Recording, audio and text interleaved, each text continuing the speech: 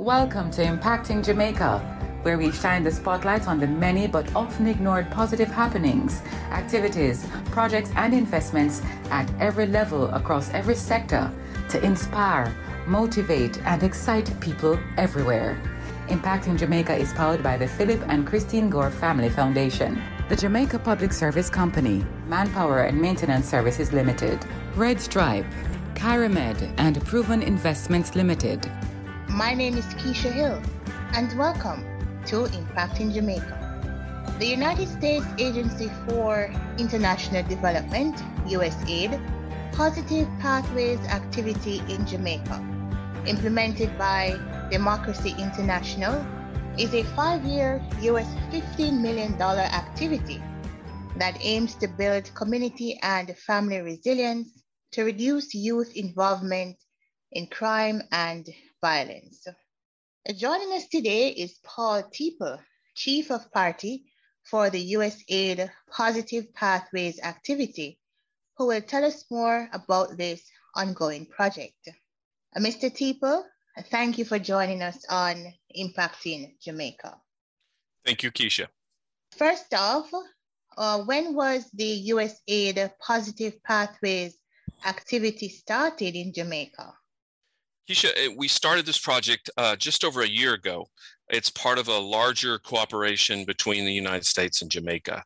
All right, so why was it necessary to start the project in Jamaica? Why was Jamaica chosen? Well, this is, as I say, it's part of a larger cooperation between the United States and Jamaica, and it's necessary because, unfortunately, because of the overall situation of violence in Jamaica, especially violence in the hotspot communities. I think many of us know Jamaica's murder rate's now around 47 murders per 100,000 inhabitants. That's currently the 5th highest in the world. And a lot of good people here are working night and day to address this challenge. So this activity is designed to work with Jamaican organizations, Jamaican leaders, Jamaican community members, all levels, to support those violent reduction efforts and increase and create a meaningful and lasting change. Okay, what were some of the objectives when it began? I know you've spoken about trying to assist with violence, but I wanted to go a little more in depth to speak about some of the initiatives that you have been able to implement. First of all, in terms of the goals and going maybe a little deeper into that, we're working in partnership with Jamaicans at all levels, like I said, but our real aim here is to help parents, caregivers, and vulnerable youth develop or strengthen their resilience to violence and equip them with what we would say 3 essential assets. First of all, it's individual emotional strength. It's constructive skills to lead them to positive outcomes. And evidence shows that we all need optimism and opportunities for a better future. And so that we believe that if youth and parents and caregivers, and we talk about caregivers as part of the parenting group, because not all of us are fortunate enough to be raised by our biological parents. Many of us are raised or supported by a grandmother, by an aunt, by a neighbor, by another wonderful person in our community. So it's important that when we're talking about those influencers in the lives of youth, that we include the caregivers, not just the parents. And so we believe that if they have the strength, the skills, the optimisms, and the real sort of / viable pathways, then they can actually reduce crime and violence in their lives and in their communities. What are some of the target communities and how were they selected? Based on the information we have here, it seems to be right across the island, Kingston, St. Catherine, Clarendon, and St. James. But you can give us some more detail as to where are some of these communities and why were they chosen? Sure. And thanks for asking, because this is really important to note, and why just these 12 and not every community in the island as well, because everyone says, what about my community, or what about this community? First of all, we wanted to target 12 communities where we have a better chance of having an impact, and we could learn from those experiences, and then take those experiences and share them in other places. But we felt we needed to focus in order to go deeper and do a better job. So we went through a long process last year around this time, and we talked with over 170 leaders at all levels in Jamaica, from within the government, within communities, within the CSOs, the private sectors, to develop this list of communities. And we were looking for communities that, first of all, that have a great need, communities that are priority hotspot communities, already identified as important by the government of Jamaica. We were looking for evidence of dedicated local leadership, people that we could work with and who wanted to work with us, and then communities where those experiences could be transferred to others. So we came up with this list. It's Jonestown, Hannahtown, and Denhamtown in Kingston and St. Andrew, Nagohead, Gregory Park, and Newland in St. Catherine, Maypen, Effortville, and Palmer's Cross and Clarendon. And then in St. James, it's with the communities of Flanker, Salt Spring, and Norwood. Okay, and these communities seems to be some of the hot spots in Jamaica, especially in St. James. Yes, you're right. All of them are on a list of Jamaican government as priority communities based on existing or growing levels of violence. And yet some of them, say for example, Salt Spring and Norwood and Flanker, Denhamtown are particularly hot spots at this moment. And so, and areas that the government of Jamaica has dedicated even more resources and more attention to this. And so it's important for us to work within those frameworks and be supportive of the efforts of the different entities of the Jamaican government and the different community forces as well that are all trying to work for to achieve the same things. Okay, what have been some of the intervention programs in these communities? And you've just mentioned that some of these areas are still hotspots, but you can still say how they have improved since the project began. Okay, well, for the first year, one of the things that we've worked the hardest to do is just to engage local leadership groups, to listen to them, to better understand them, to try to earn their trust, because we want to be their partners on this pathway. We've trained over 75 people across the island, including leaders in every one of these communities, in what we call basic and cross-cutting skills that we think should be a part of many violence prevention or youth engagement or parenting engagement activities for whatever purpose. For example, how to apply a social and behavioral science approach to violence prevention, how to incorporate a positive youth development approach into those activities, and how to intentionally use sport as a tool for development. We've used a mixture of virtual and face-to-face trainings to achieve this. We also started training over 100 parents from all communities in financial literacy skills. This is an area that has been identified of great need and great interest for parents to be able to support their families. They need to be able to earn more and to manage the money that they have in a more productive way, or more efficient, productive way. So we've started this, and we're going to continue that into next year. Just recently, we've started a series of small grant activities, and so I'll give you a couple of examples of this. And in Jonestown, one of our partners just completed a peace building activity with 20 children from the Jonestown Primary School, and those youth were able to talk about conflict resolution skills. Or these are children, ages 10 to 13.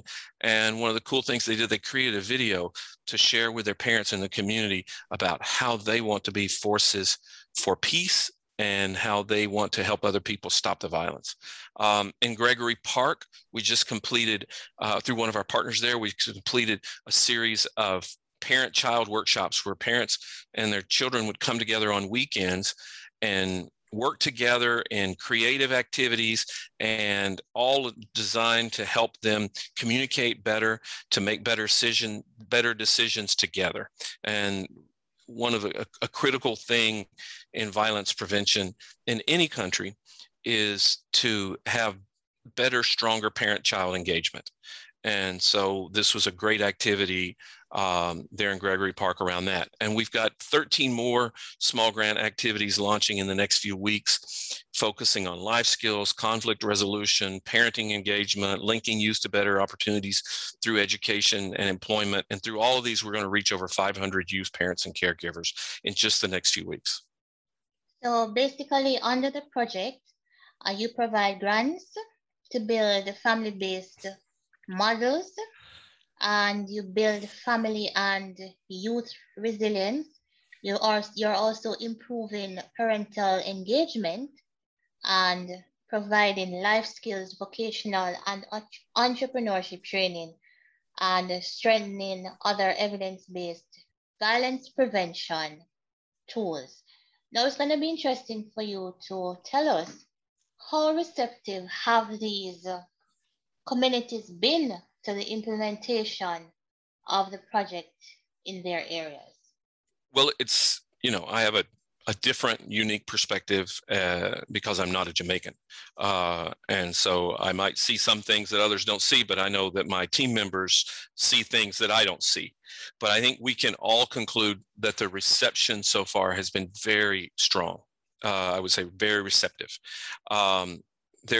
The community members and community leaders, they're eager for opportunities. They've been really suffering over the past year and a half with COVID and being locked up and seeing their sources of income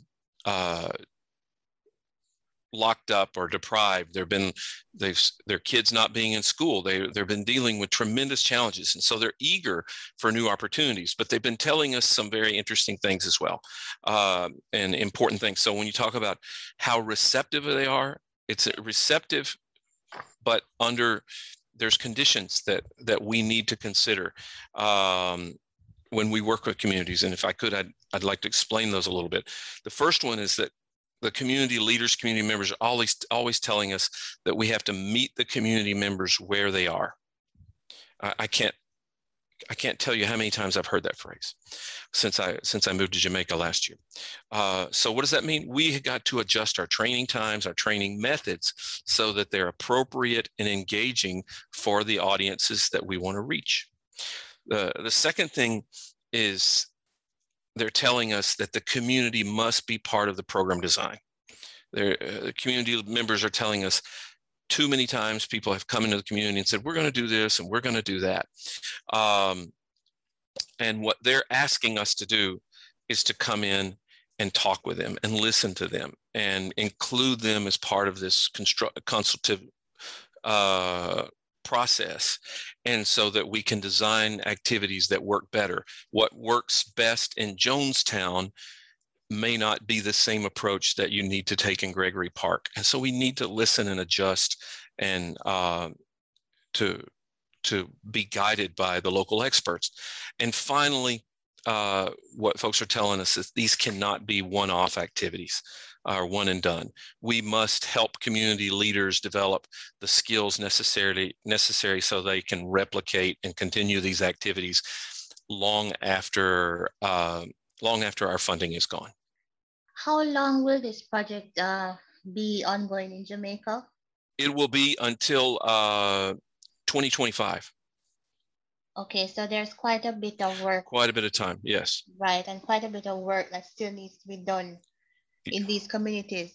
The communities that you mentioned earlier, will they be the only ones on the program until 2025?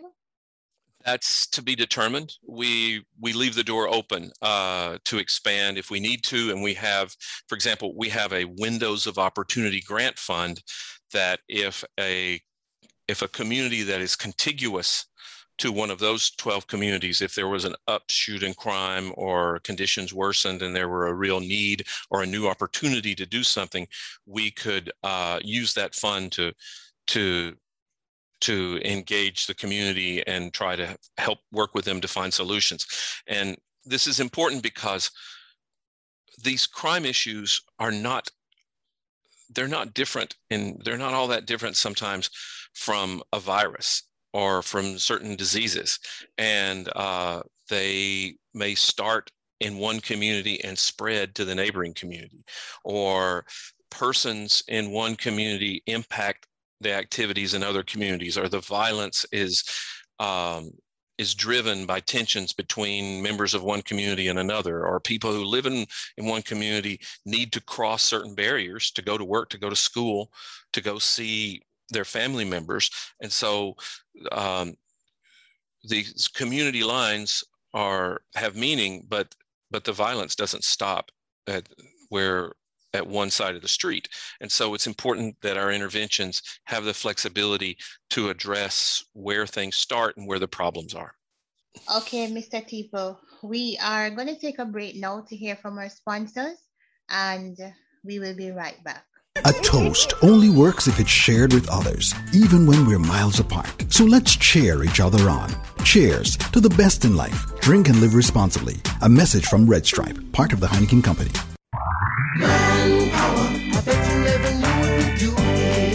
Searching for a one-stop solution to all your facilities maintenance needs? Visit Manpower Maintenance Services Sales and Distribution Center. We stock a wide range of COVID-19 washroom cleaning and other supplies, gardening tools, chemicals, and more. Our experts are always ready to give you the best advice. Manpower Maintenance Services Sales and Distribution Center, 14 Collins Green Avenue, Kingston, Freeport Commercial Center, Montego Bay, and 33 Ward Avenue, Mandeville.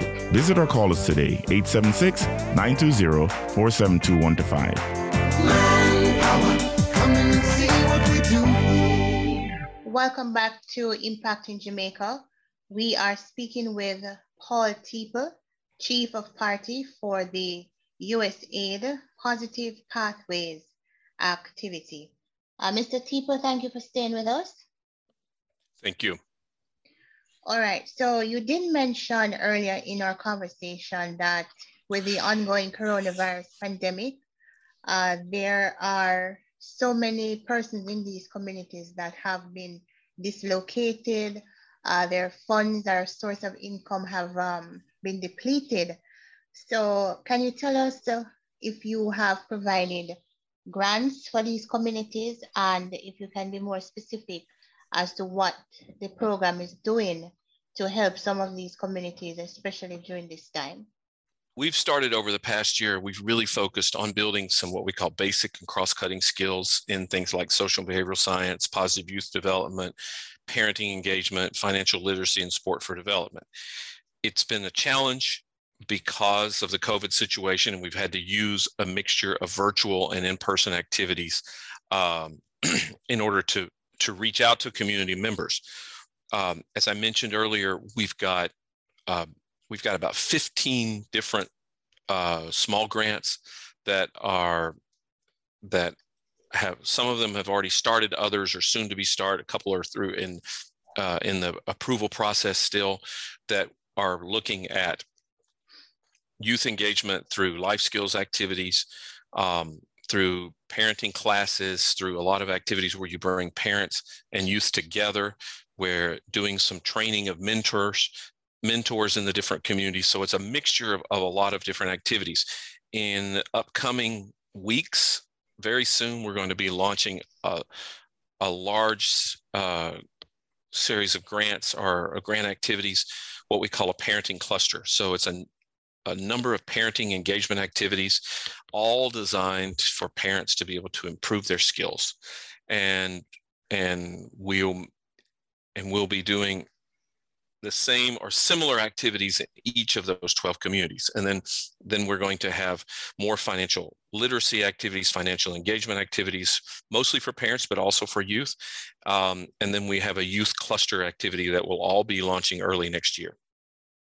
Now, USAID Positive Pathways has offered future violence prevention intervention activities. And you've just mentioned some of those, but I wanted to tell me, what are the objectives of the project going forward, and how can persons get more information about the Positive Pathways program? Well, our objectives going forward are the same as those that when we started. In the end, we want to help youth, parents, and caregivers develop the skills and resilience they need to avoid and prevent violence. And we want to be on a positive pathway for the future. And we want to work in cooperation with communities and with Jamaican government and with Jamaican private sector, so that these activities can can be sustained beyond the USAID funding. But if I could, I'd love to tell you about a really cool opportunity we have going right now. Sure. Go ahead. We've got, we're looking for 12 young video storytellers, one from each of these target communities. Storytellers can be between the ages of 10 to 24, and we have this competition going on. We're asking for youth to send us a mini documentary, no more than 5 minutes. They can shoot it with a phone. We're not asking for it to be production quality, commercial quality. What we're looking for are authentic stories of told from the perspective of a young person, highlighting their community, showing the pride and uniqueness of each of these 12 communities. And they're highlighting the story of a member of the community who has made steps to provide a positive financial future for their family. I think we all know these people.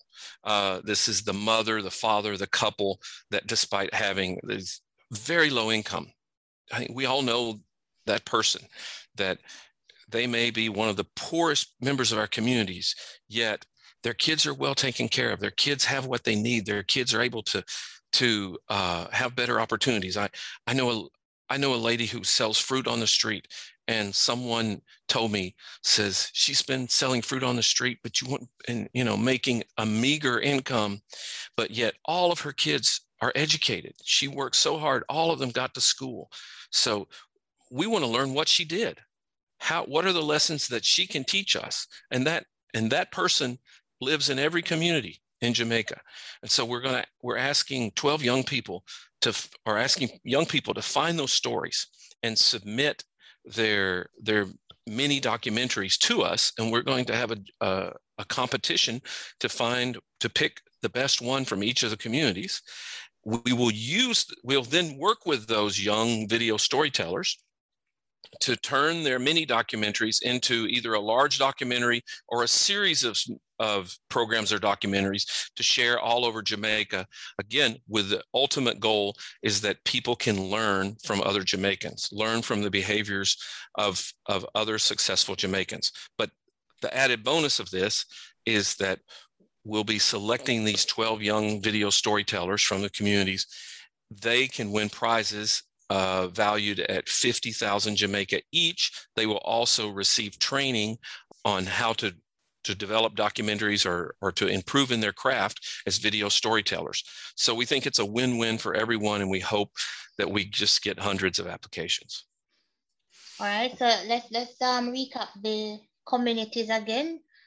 For Kingston and St. Andrew, Denham Town, Hannahtown, and Jonestown. For St. Catherine, Gregory Park, Nago Head, and Newland. For Clarendon, Maypen, Effortville, and Palmer's Cross. For St. James, Flanco, Norwood, and Salt Spring. So young people, the USAID Positive Pathways program, they're looking for you, and they want 12 mini documentaries with authentic stories telling about persons in your community that have been doing extremely well on the little that they have. All right, Mr. Tipo, so persons who want to get in touch with the USAID Positive Pathways initiative, how can they do so? Yes. So Keisha, first of all, thank you again for this opportunity. Thank you to your listeners for paying attention and your interest in the work that we're doing. On Facebook, you can find us at Positive Pathways JA. We're on Instagram, +Pathways JA, and you can also look for us on the democracyinternational.com website. Look for the Jamaica page. Okay, fantastic. Mr. Tipo, thank you so much for the work that USAID is doing in Jamaica. And we hope that this intervention activity in these communities will continue to bear fruit. Impact in Jamaica is powered by the Philip and Christine Gore Family Foundation, Manpower and Maintenance Services Limited, the Jamaica Public Service Company, Red Stripe, Kyramed, and Proven Investments Limited. If you or anyone you know is involved with projects and activities that excite motivate, and encourage, send us an email to impactingjamaica@gmail.com. We'd love to hear from you. Do join us again for another in the series on Google Podcast, Audible, Spotify, Podcast Addict, and Stitcher. You can also visit us at impactingjamaica.com.